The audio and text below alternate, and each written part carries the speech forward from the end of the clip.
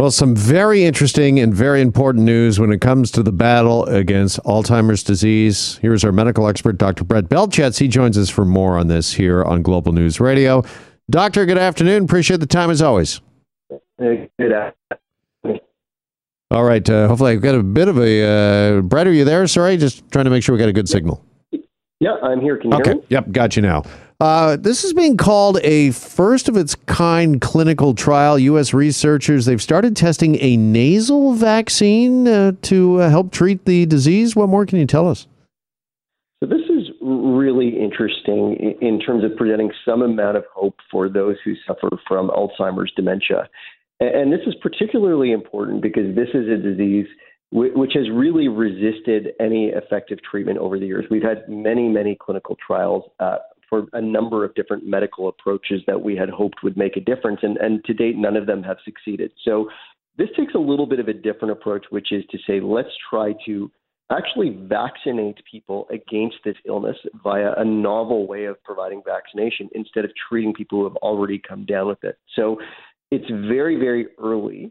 This is what we call a phase 1 clinical trial, which means it's a very small number of people. And the entire goal of this clinical trial in a phase 1 is not to actually show that the treatment works. It's to show that the treatment is safe and to start to understand what are the right levels of dosages for this treatment to actually get effect. So this is going to last about 6 months.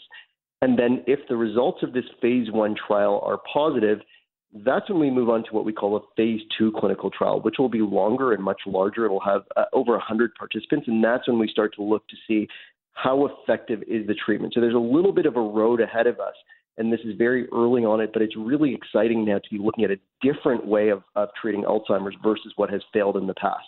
Yeah, and is one of those kind of differences the fact that it's a nasal vaccine? I mean, just how novel, how rare is that this is essentially, I take it, just a mist, right, through the nasal cavity? And would that, be absorbed by the brain? Is that the thought process here?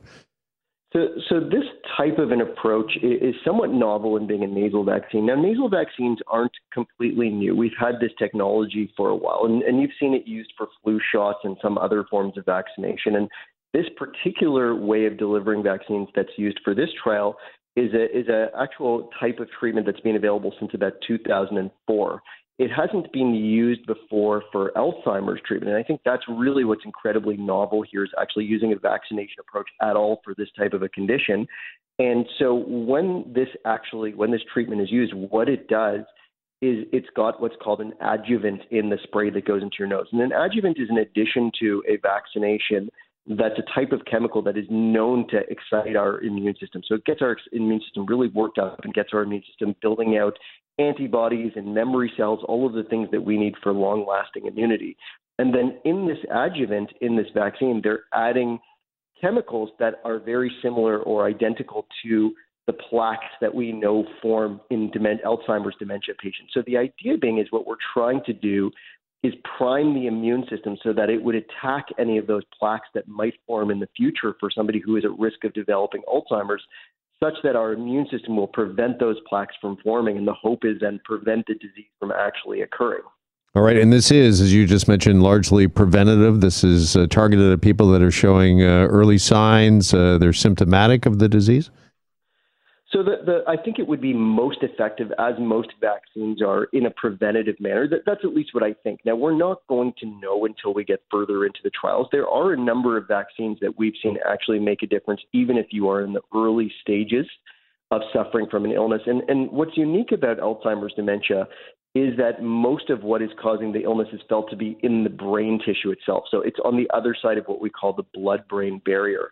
So the reason why that's really important is that those plaques that form in Alzheimer's, which we think may be what causes the illness, may not be getting enough exposure to our immune system for us to ever actually formulate a response against them, which is why the thinking is in people who already have the disease, we don't have an effective antibody response against it. We don't have an immune response that makes a difference. Now, for people that already have the condition, if we're stimulating these plaques to our immune system out on the other side of the blood-brain barrier, so out in our general circulation where our immune system is active, we actually might be able to generate antibodies that could then cross into the brain tissue and make a difference even to those people who already have the illness. So are we learning more and more here about Alzheimer's disease, and possibly could we get through this somewhere down the road, the ability to maybe reverse the effects of the disease for those that are already suffering? That is the hope, and we're continually learning. But I think that the really frustrating part of Alzheimer's research is that everything we do, everything we learn often shows us just how little we actually know and how little we actually understand this condition. And the reason why I bring that up is the last treatment that was thought was going to be very effective against Alzheimer's was actually a medication that broke up those plaques that I've been speaking about.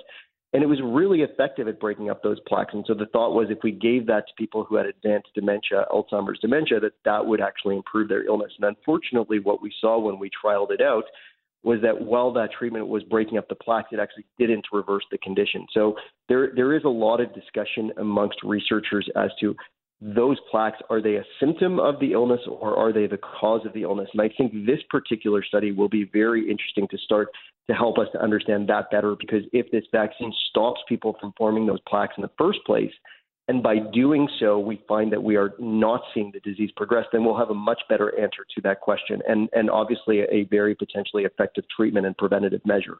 All right. Obviously, some big news, some exciting news, particularly for the roughly 750,000 Canadians that currently are battling Alzheimer's disease. Dr. Brett Belchetz. Dr. Belchetz, appreciate it as always. Thanks so much for this. My pleasure. You have a great day and take care. You as well. Dr. Brett Belchetz with us on this Thursday afternoon. Hi, it's Shauna, and I might be a bad parent because my kids think French fries are vegetables. Hey, it's Ryan, and I might be a bad parent because I went out for wings when my wife was in the hospital after giving birth. Johnny here. I might be a bad parent because in my house, the tooth fairy gives pocket change. But we're not alone. Len emailed us and said his 6-year-old daughter's Tarzan moment going from love seat to lazy boy by curtains made him more proud than any dance recital. And Andy left his 2-year-old at the rink. All right, guys, I'm sure we're not alone. Like Andy's kid. For stories and confessions like this, make sure you check out our podcast. It's called Bad Parents, and it's available wherever you get your podcasts. I left a glove at the rink.